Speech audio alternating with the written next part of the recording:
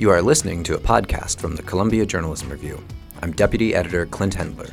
On this episode, in celebration of CJR's 50th anniversary, we'll be talking with Jim Boylan, the founding editor of the Columbia Journalism Review. He ran the magazine from its first issue in the fall of 1961 until 1970, and then again for a second stint from 76 to 79. He's been a contributing editor ever since, and now writes a standing feature called Brief Encounters, a page of short book reviews in each issue. Today we have with us Jim Boylan, who is CJR's founding editor in the studio. Jim, thanks so much for coming to talk with us. Not at all. Great. So, Jim, I wanted to start all the way back at the beginning. What was your job at the Columbia Journalism School at the time that CJR was founded, and how did you come to be here? I was hired as an assistant to Dean Edward Barrett, who was the new dean who came in 1957, and I started the summer of 57. I ran the alumni office, among other things, that kind of job. So you weren't on faculty at that time. You were more sort of pretty far from being on faculty, although they threw me into a classroom from time to time. So tell me a little bit about Ed Barrett. Ed Barrett was a dropout from the school, and this meant that his predecessor as dean, Carl Ackerman, did not really care for the choice. But he was selected by the university, and he had a career at Newsweek and at the State Department and in public relations at Hill and Knowlton, and then was chosen to come here. And he turned out to be a very energetic person. He really sort of pushed the school ahead after it had been stagnating for a while. His association with CJR lasted long after his time as dean. Yes, about 20 years. He left as dean during the Troubles in 1968, but came back as publisher through most of the 70s, working under Dean Abel. Where did the idea for CJR come from? I think it germinated first with Ed Barrett's approach. He was using speeches and reports and so on to issue criticisms of the press in general. It struck me that the criticism would be better if it were more sustained, more detailed, more continuous. So I proposed a publication that would come out regularly, which I called Columbia University Journalism Review. And I sent Ed a memo about this. And as I think I've said elsewhere, it could have just died on his desk, but he picked it up, thought there was something there, and something more than a year after that, we were putting together a magazine. In that intervening year, how was the idea initially received? We had a tiny faculty then, a tiny full-time faculty, and I'd say it was about 60-40 in favor, some a little afraid of the idea, and 2 or 3 strong supporters of the idea. We met as a group, talked it over for a long time, and eventually a memo was issued by the Associate Dean, Richard Baker, saying, well, we should have this publication, but let's not make it too tough. Let's not offend too many people. Well, we adopted that, but secretly, I wasn't going to buy that, and I knew it. I don't think Ed Barrett was going to buy it either. I think he wanted the magazine to be impartial, but tough when it had to be. What hole did you see yourself as filling? What was not being written about or covered in the journalism world that CJR was going to meet? Well, there was no continuing forum for critical discussion of journalism in a non-academic way. There was Nieman reports coming out of the Nieman program at Harvard and a couple other publications, but that wasn't their chief role. We wanted something that would raise issues about the performance of journalism and critique it in a rational way. When the idea was initially came up, you said faculty was split maybe 60-40. What were the concerns of the 40? Well, some of them were specific. John Hohenberg, who ran the Pulitzer Prize, saw trouble down the road, and there was a little trouble. Vis-a-vis the Pulitzers, that there would be confusion or conflict? Yeah. We eventually ran an editorial criticizing the operation of the Pulitzers, and he abstained. But some of it was political. They were of the temperament that didn't want to make the waters stir.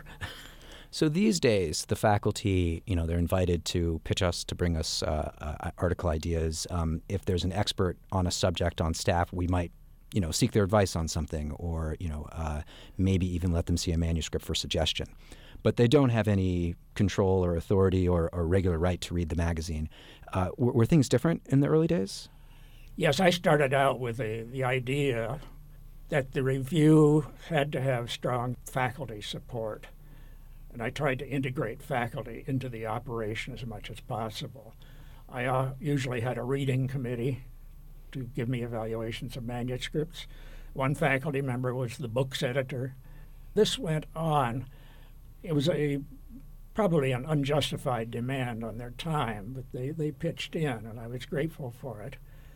And I thought it ensured the review's support within the school. So you did 2 stints as editor, right? One from 61 until sometime in the late 60s? Yeah, 69. 69, and then you picked up again in the 70s again, right? 76, yeah. 76, okay. Tell me a little bit about where the money for CJR came from. The best source of funding was Columbia University. Grayson Kirk, whose name is cursed now, was our benefactor.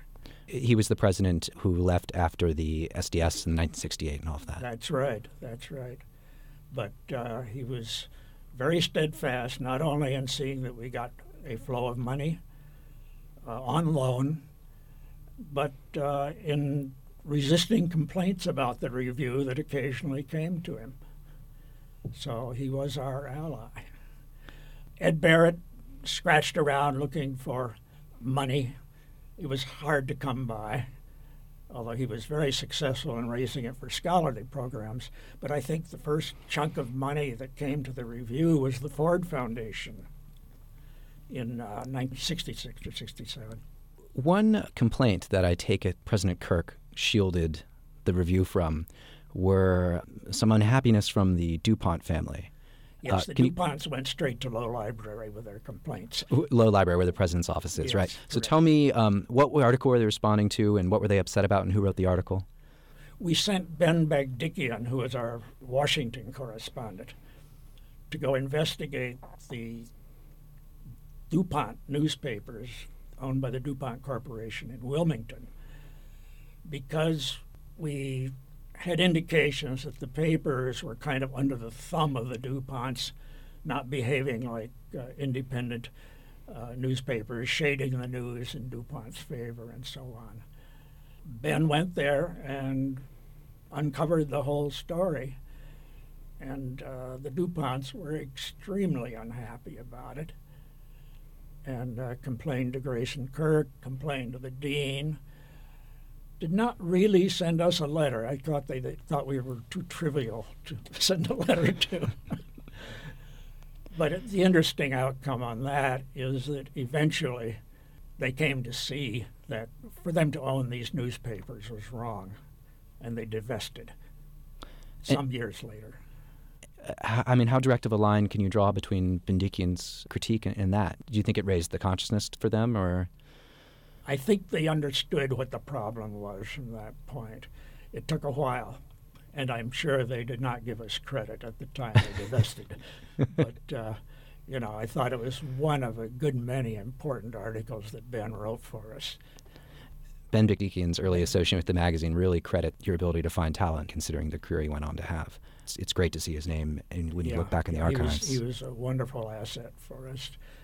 One other great article he wrote was after the Cuban Missile Crisis, on what the effect was on the independent press of having national security concerns bearing down on you like that.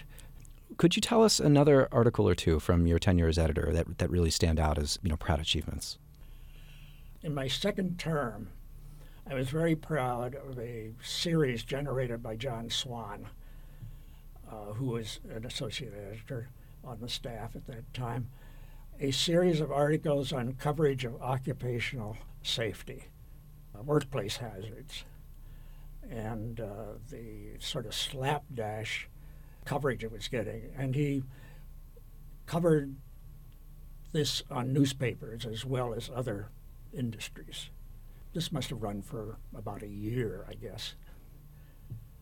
So I was quite pleased with that. Not during my tenure. I thought the Richard Reeves piece on Newark was terribly important. That story brought a lawsuit to CJR, right? Yes, I think that's the only libel suit that went to trial. We were threatened with libel from time to time, but it was usually pretty empty. Yes, it did go to trial. Scudder, the publisher of the Newark Evening News, said he had been defamed. The court defined him as a public figure, which meant under the law he had very high standards set for him to win anything, and he didn't win anything. There was a sort of a silly settlement. What were the terms of the settlement? That we run a short statement saying we didn't mean to harm him personally, and that we would not write anything else about it, which really offended me because I had an account of the case ready to go, and I thought it was an important thing to run. If you were offended by that term of the settlement, how was it decided that you had to agree to the settlement? The lawyers agreed between themselves for each side, and the dean agreed. Got it. Which is not Ed Barrett anymore. Are there any irate phone calls, letters, subjects, harangues that you can remember being on the sharp end of as a result of an article? Oh, there are a lot. I don't remember them much anymore. I had one memorable call, though. I do remember.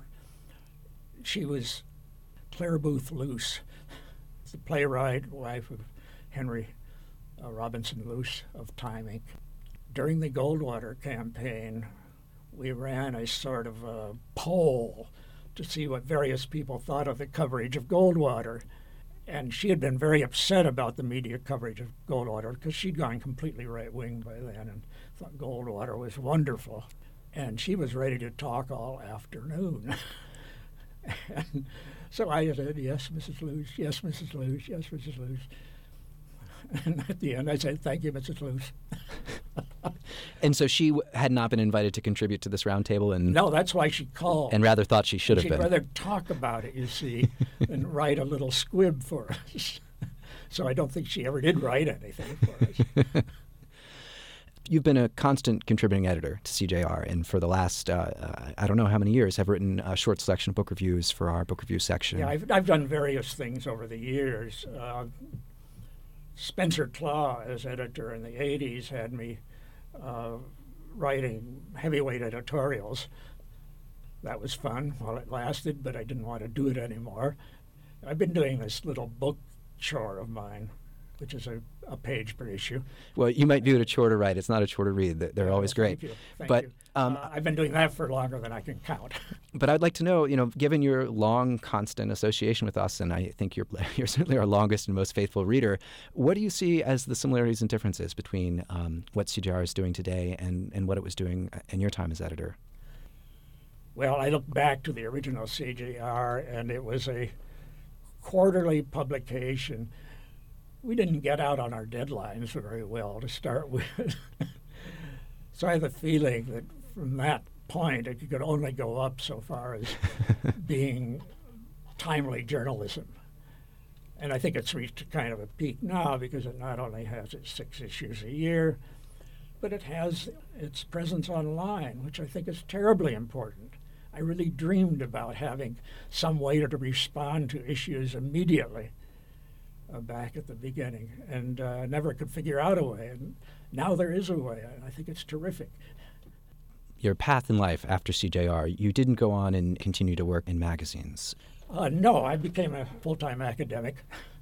I went up to the University of Massachusetts in Amherst, had a nice job there, working both in journalism and history. Retired from there in 1991. did a couple books since then, including a history of the school. Jim, is there a moment after a story where you got a big response or you saw a debate or a conversation sparked where you were able to say to yourself, wow, people are reading us, we're beginning to have an impact? This is not really a debate, but it was something we felt we had to do because historically we were obligated. It was the Kennedy assassination. And we put together a sort of a script indicating where the individual correspondents were during that whole episode. And then there was a bunch of supplementary material on the coverage and all of that. And we got a very positive reaction to it, which surprised me because essentially, I have to say frankly, it was a cut and paste operation. I think we did it all right, but people were responding so emotionally to that material at the time that we got a lot of praise for it. I read it recently when preparing for the 50th anniversary, and it's very moving. And we actually plan to run it on the website as part of the celebration. By that. I'm glad to hear that. So people will get a chance to read it. I'd love to hear a little bit about your personal life. You're married, children. How old are you now? Oh, yes, I'm happy to talk about that. I'm 83, and I was going to say I was younger and that I started the CJR when I was 11. But I married a newspaper woman, Betsy Wade, who is known primarily for leading a lawsuit against the New York Times for discrimination, which they won more or less. And I'm still married to her. We have 2 children, middle-aged, and 6 grandchildren. And we're dividing our time between New York and Stonington, Connecticut, where we do some work for the Historical Society. Editing. We're both editors by instinct. Right. You never can quit. Yes, right. Well, that's wonderful. I would just want to say again, thank you so much for coming in to talk with us a little bit about yourself and CJR's history. And I'd hope in the list of offspring you'd count generations of CJR staff and writers. We all owe a great debt to you. And I'm very happy to do that. Great. Thank you so much, Clint. All right. Thank you very much, Jim. Goodbye. This has been a Columbia Journalism Review podcast, produced by Clint Hendler. Theme music by Tim Hoyt. Visit cjr.org for fresh media criticism and to subscribe to our prize-winning magazine, now celebrating our 50th year. The Columbia Journalism Review at cjr.org. Strong press, strong democracy.